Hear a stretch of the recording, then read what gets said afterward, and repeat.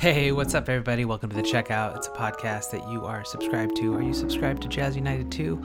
Both of those podcasts you can get by going to our homepage, produced at WBGO Studios, wbgo.org. When strangers start putting up random bootlegs of you and your solos, I guess you've now become a thing. Here you're listening to one of our own recordings, that's right, from WBGO, that mysteriously popped up on the internet. I don't even know where this is in our own archives. But here is a 21-year-old Cory Henry performing at J&R Music World store downtown Manhattan with the saxophonist Kenny Garrett. You remember that place? That's crazy. I was like, dang, that's crazy. J&R Music. I was like, I forgot about to call Kenny Garrett. Like, you remember we played that gig?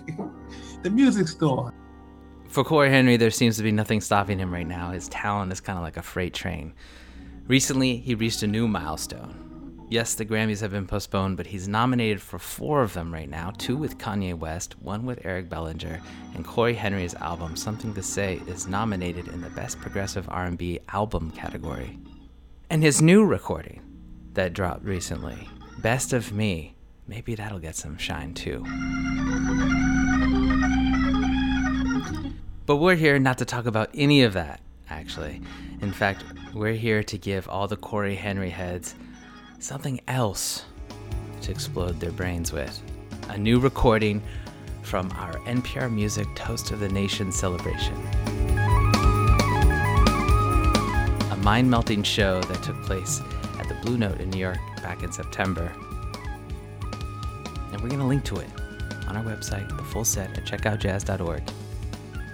And what's so cool and unique about this particular show, it's Henry's reflection of taking his first steps to being the artist he is today. Maybe as a composer, most definitely as a band leader.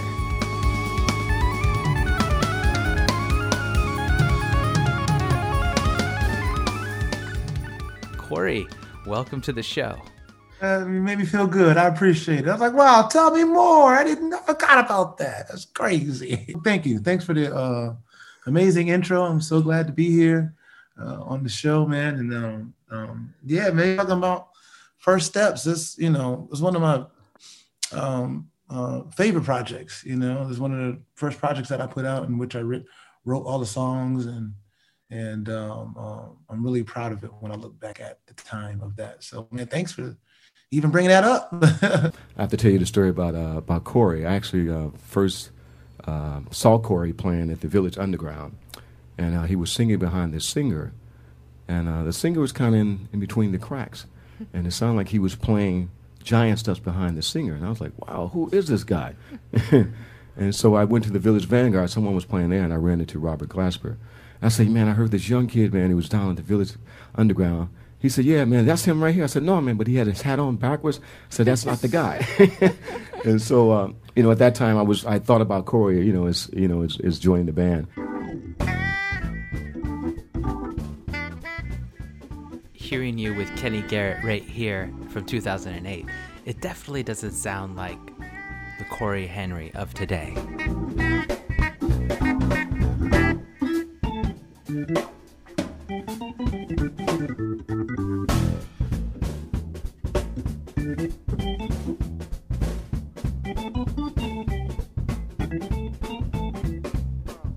Is it fair to say that you are still discovering your artistic voice then?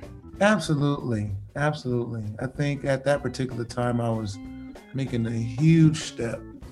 Well, it seems like I'm always trying to make a huge step, but I remember one of my first steps out of growing up playing in church, and then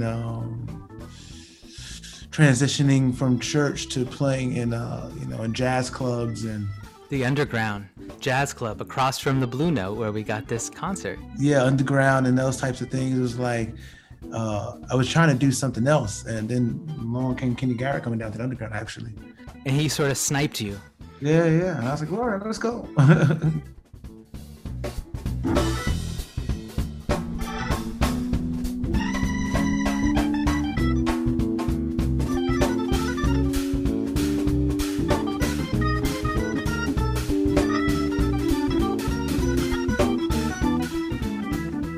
I've always wanted to play jazz, always wanted to play R&B. I always wanted to do like all these different types of music, country, gospel, the whole thing.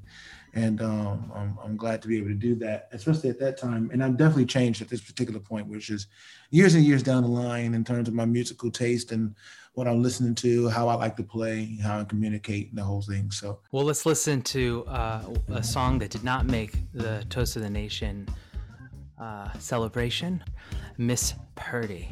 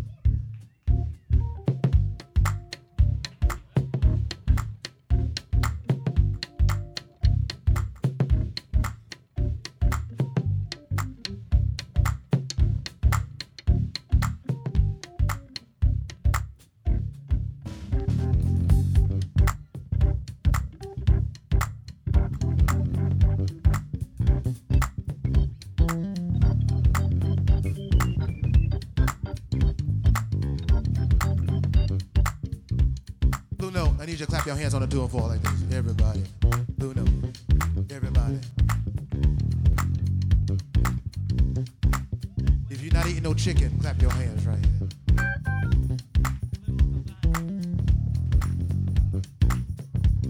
Josh, play, man.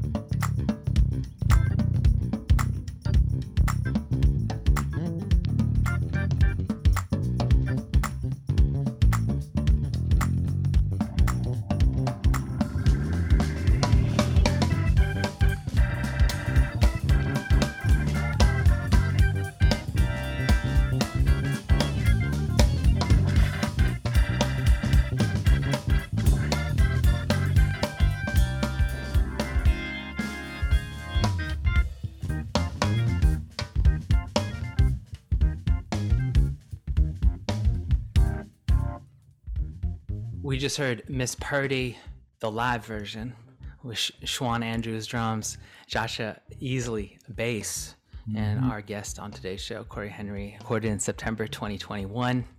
We're celebrating material from 2014, First Steps. Miss Purdy, that must be a person. No, it's more of an idea. I think about movies and things like that, you know, when the sexy woman walks in, you know, I heard this melody, you know, it's like, it sounded like, you know, the picture I got from it is, you know, sexy woman enters the club. Yeah, that was it. Your album cover of First Steps, I see some toddler's toes, which I presume to be yours. Nope, those are not my toes. Those are not my toes. Who is more talented, you or your mom? Oh man, my mom. She plays several different instruments, man. Plays sax, the trumpet, you know, drums. She played more instruments than me. See that? That's crazy, right? So why don't we know her? Why isn't she this legend? I mean, we should paint a mural of her. We really should. You know, she was in the New York community in the gospel scene. She was pretty much known as a serious musician and singer. At the church that I grew up in, our family church, she led the choir. And again, she played, you know, so many instruments. And when I was a kid, How many instruments are we talking about realistically? 7, 8, 9, piano, drums, organ, guitar, bass, flute. I think she played trumpet. I don't know if she played trumpet, but I was told she played trumpet. I'm going to go ask my grandma, you know. But she played like all the instruments. It's like, it was Wait, crazy. is your mom still with us today, or is she left us? No, she's not here. Oh, wow. I'm sorry. I didn't know that. She passed on when I was 5 years old. Oh, wow. 6 years old. Yeah, it's 5 or 6. Well, my condolences. Wow. Do you have vivid recollections of your mom? Quite a few, actually. She taught me my first song at the age of 3 years old. I started playing music when I was 2 years old. What's her full name, by the way? Lily Marie Henry. And she taught me my first song at the age of 3. Before 3, I was trying to find and discover music on people's laps and on the back of the chairs with spoons and, you know, knives and that kind of thing, playing the rhythms and going, you know, singing to the songs and stuff like that. But at the age of 3, she was getting ready for a choir rehearsal, and she was on the piano, and I mimicked some notes behind her. And then, you know, shortly thereafter, at the age of 3, she showed me my first song, which was Amazing Grace. And I had opportunity to play Amazing Grace, you know, in church like on youth Sunday, every fifth Sunday. So there's only like 3 or 4 fifth Sundays or something, but for a year. And then by the time I was 4 or 5, I was able to play not only more songs, but I became like one of the full-time musicians at the church. And that's because of my mama.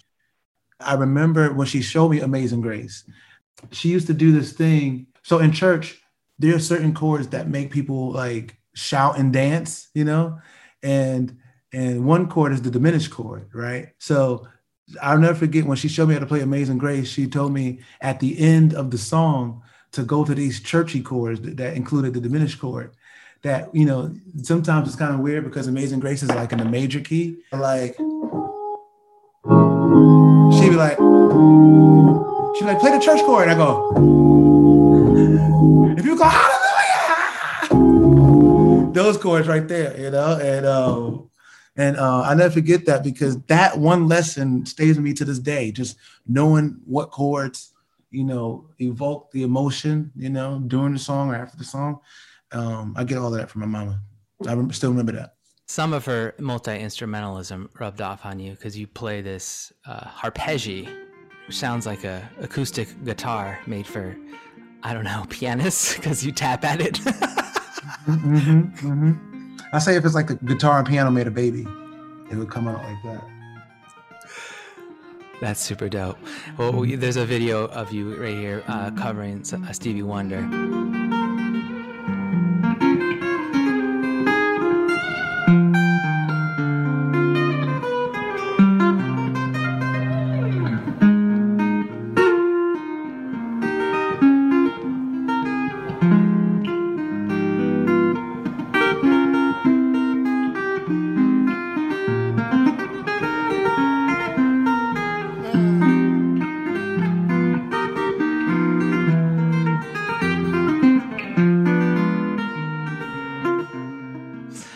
So during the show on September 25th, we have to pay tribute to your mom.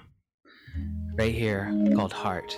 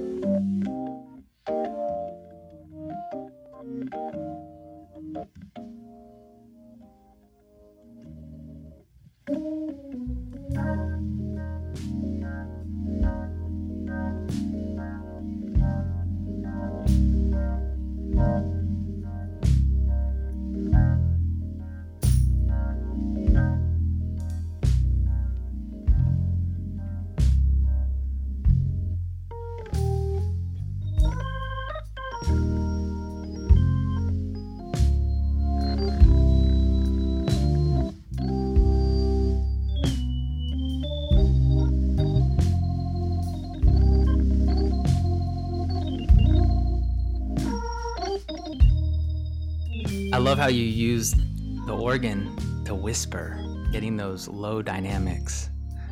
Do you experiment with your organ stops and configurations? I just was reviewing an old interview with Booker T. Jones, and our old announcer who just retired told the story that all the cats used to hide their stops from each other because they didn't want other organ players to steal the sounds of the other. Like if an organ player had a sound and configured it a certain way, it's like, this is my Yeah. I think I used to be like that. But no, I think now I look at the organ, it's a big synth or a big mixing board, and I'm always experimenting with sounds. I do have some go-to sounds, Can you give us a go-to sound?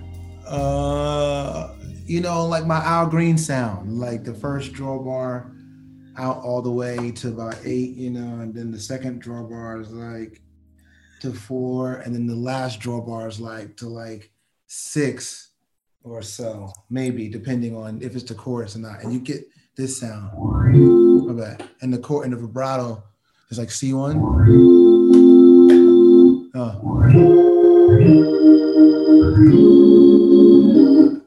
What's a good song? Al Green. That's a go-to sound. So cool. That's the Cory Henry Al Green inspired sound. Yeah. No, it's my thing. Classic, one of those, when I'm trying to sound like something, it's like I think about the 70s. I'm like, I want to sound like the Al Green record. There you go. First steps, going back to this recording, is it fair to guess that you found your artistic voice, Cory Henry the artist, with First Steps? Absolutely, I did, because I wrote all the songs. I actually released a record before that called Gotcha Now Doc, that nobody really knows. It's a standards record. It's a jazz record, live recorded at Rockwood. Yeah. So it's like with that one, we're just like Donna Lee. You're still playing that. I saw you with Arturo Sandoval. Oh yeah, that was fun. Yeah, I need to call him after this. No, but with First Steps, I was really focused on finding my sound and finding chords and things that I like to play, and I wanted to do it with my brothers and people that I love, and yeah, it was definitely my entrance into finding my voice as an artist.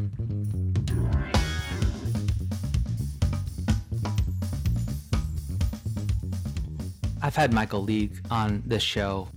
Is it also fair to say that your experience with Snarky Puppy sort of informed you in finding your kind of sound in this hybridization of groove and jazz and R&B and all this stuff? Or not? Is that too far? Yeah, it's a little far. Okay.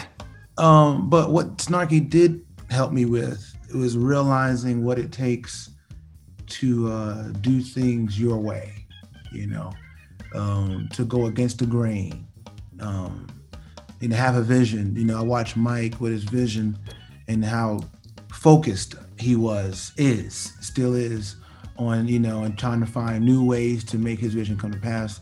I have never in my life been in a van where people who came from different parts of, walks of life wanted to come together and play together without overstepping each other, and people play their parts, and, everyone's supportive, and people are there for the music.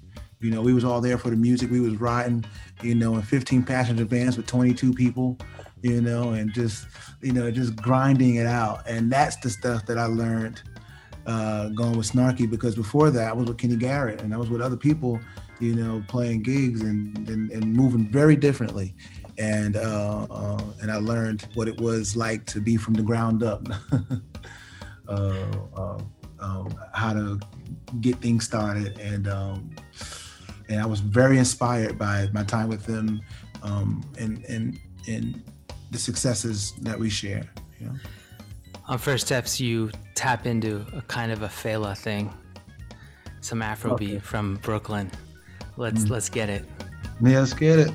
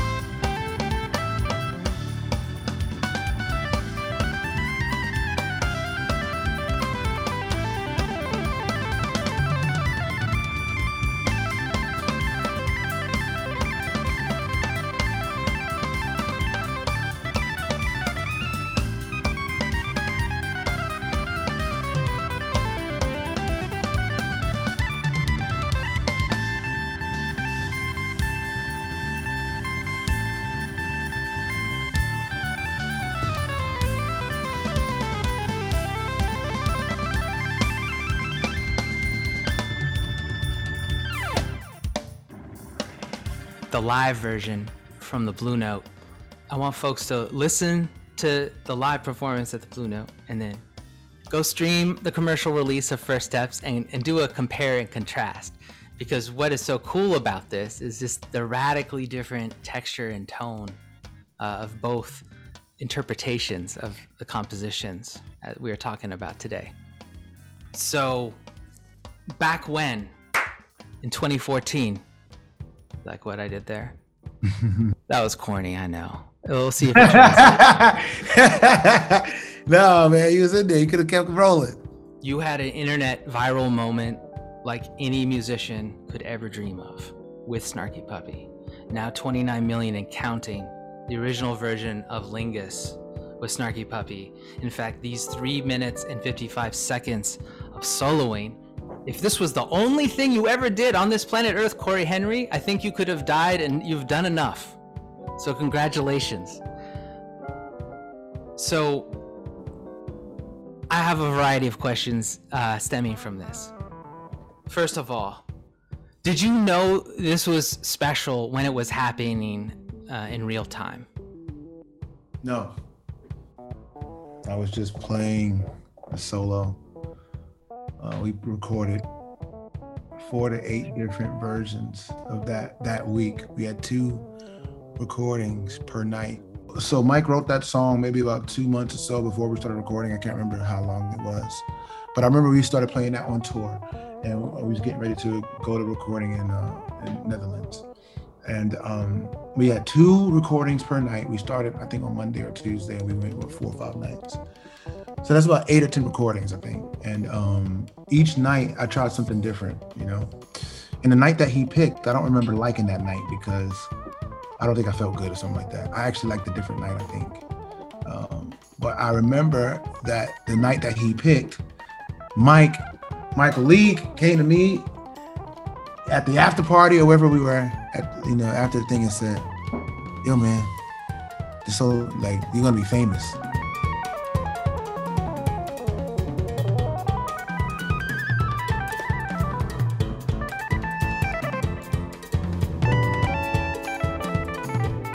And I just laughed at him. I was like, "Oh man, come on, man, shut up." You know. He said, "No, I'm dead serious." Like, "No, the show, like, this is it." And I was like, "Wow!" And the next thing you know, like, but I didn't know. I was like, you know, I just played, you know, I just was just taking solos and trying to find something cool. And I actually can't believe you said 29 million. That's ridiculous. But I'm happy, you know. I'm really happy.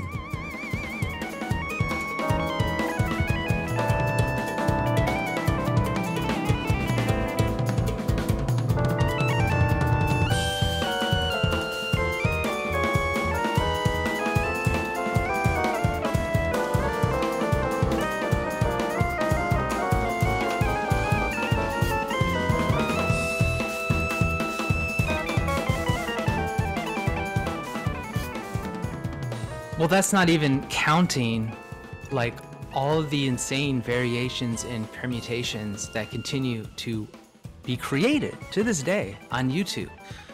I mean, not to mention the endless stream of reaction videos by countless music professors and such. You have like the French singers Camille Barteau and the pianist Domi doing versions of this, a saxophonist, a banjo player, a Japanese bamboo flute player. We got a steel pan rendition of this solo. That's insane. This solo has been posted in reverse on YouTube, and I think that has 60,000 views. And honestly, I think my favorite, this dude playing Guitar Hero, playing your solo in a video game and breaking his brain. Have you seen that?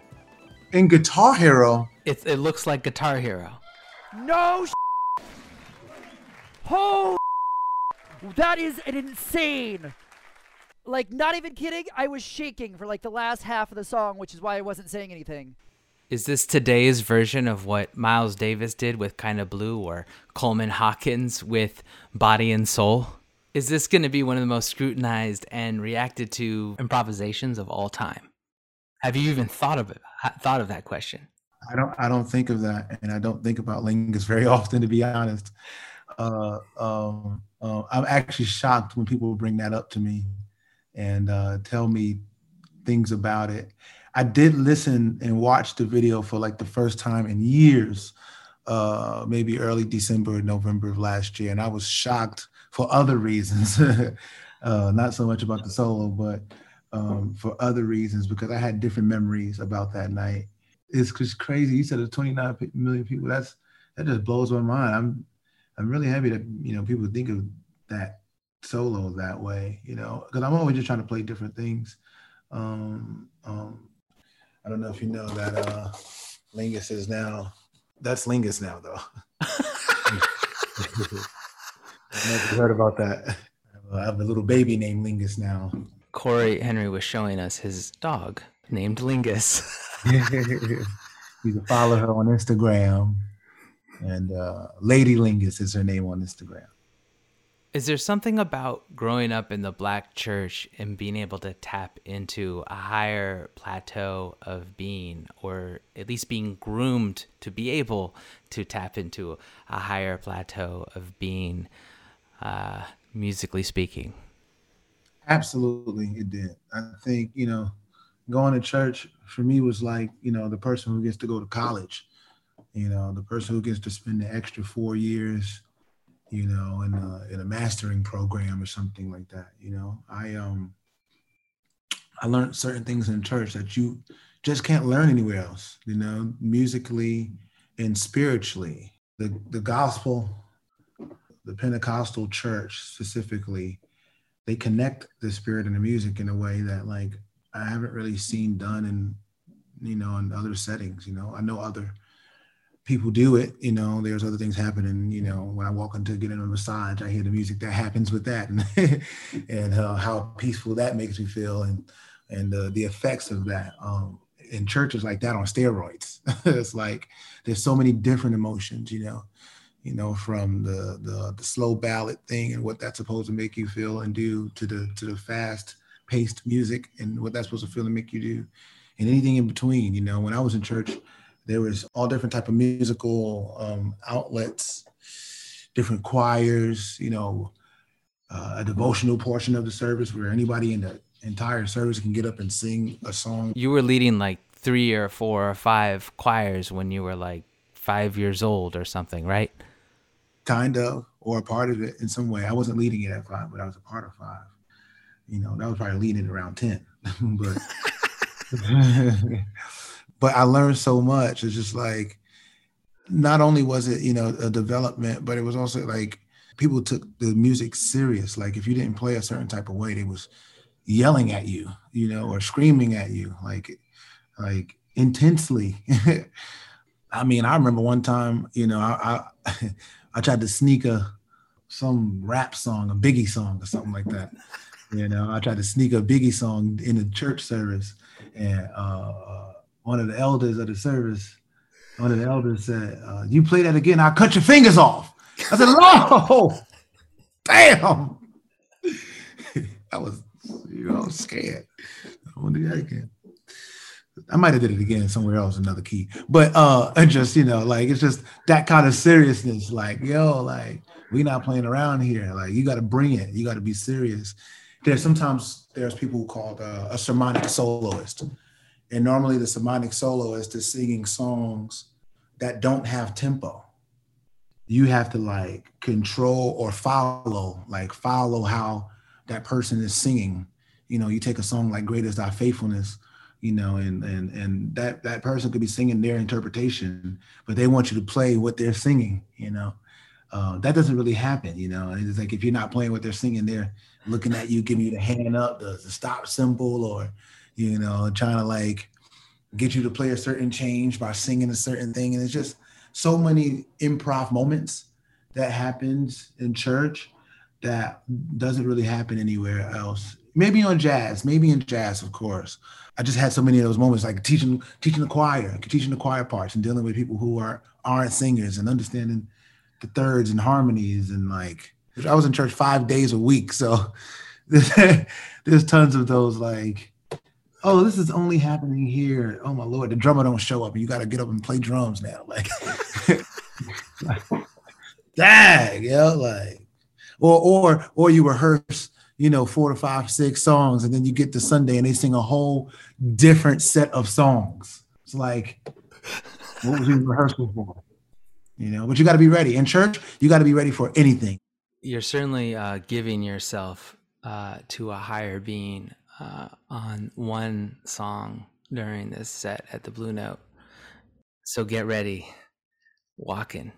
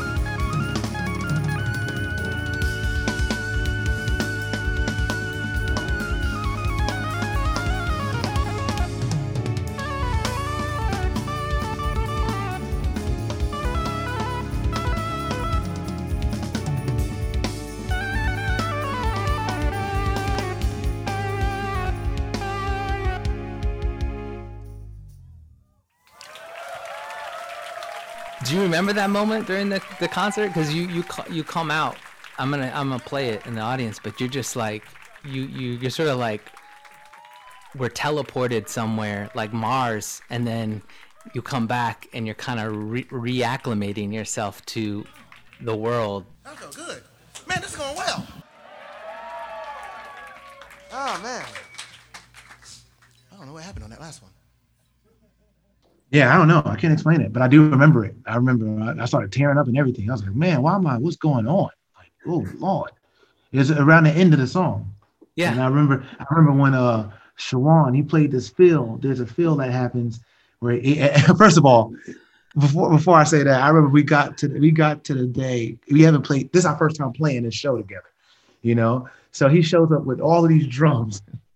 He had like an 8-inch tom, a 10-inch tom, a 12, a 14, and a 16. I'm like, boy, like, where are you going with all these drums, you know? But we get to walk in, and we started vamping over the A flat at the end of the song after the solo section. And I remember he goes, bang. I was like, oh, ah! Something happened. I was like, oh my Lord. It felt like something just changed. And then we just moved. We just stayed there for like, I don't know how many minutes, but it felt so good, you know? It felt like we was really in like you said, the stratosphere. Like I felt like out of my body. It was crazy. Thank you for taking us to outer space, and good luck in the future. Good luck with all of your Grammy stuff coming up. I hope you win them all. It's a new year, right? We're hoping for good things. Let's leave you at the Blue Note with Look at the Bright Side. Yeah. Thank you, Cory. Thank you. Thanks for having me.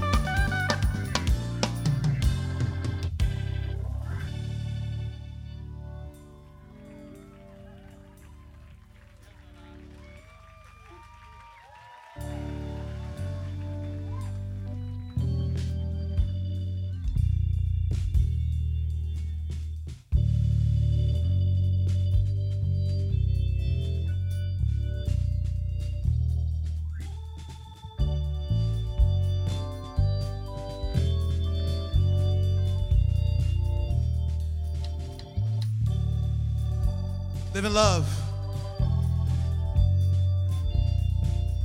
Live in peace.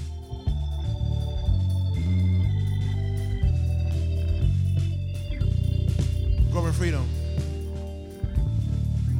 I believe that music is a universal language.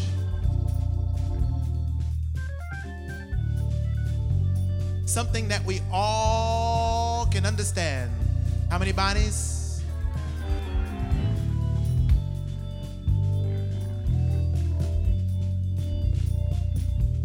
I played in countries where people did not speak the same language as me. But somehow, they identify with the message.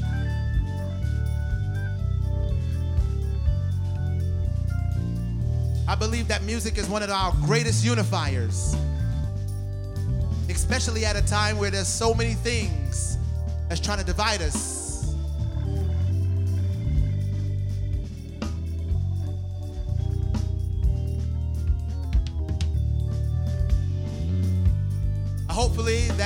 I hope that my music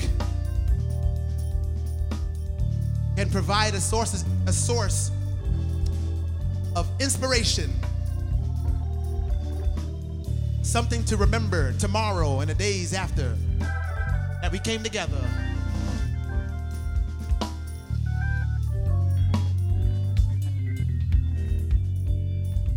Had a good time.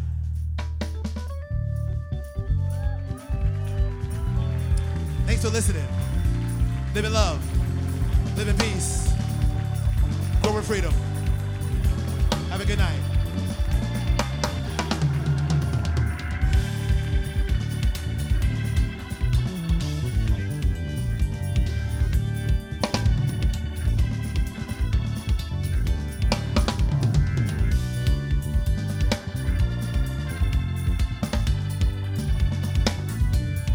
We just heard Look at the Bright Side, recorded at the Blue Note Jazz Club in New York City back in September. That was featured on our Toast of the Nation broadcast. Definitely, if you want to hear the whole set, we'll link to it on our website. We thank Cory Henry joining us, talking about First Steps, featuring Shawan Andrews on drums and Josh Easley on bass. Of course, Cory Henry on keys and the composer. Definitely make sure to check out his new album, Best of Me. And you will definitely want to follow him on social media. He is an absolute star in the space, and he's constantly dropping all kinds of crazy videos that you need to check out. This podcast, The Checkout, is produced by WBGO Studios, so that means you need to check out all of our other podcasts in this network. Jazz United with Nate Chinen and Greg Bryant. They have a show coming up on Dilla. That's going to be awesome. And also Sports Jam with Doug Doyle. And while you're at it, definitely follow us on social media. We are hosting this year's virtual edition of the 18th anniversary of the Winter Jazz Fest. Those videos are archived on our website at wbgo.org. I'm Simon Rentner. Thanks for checking this out.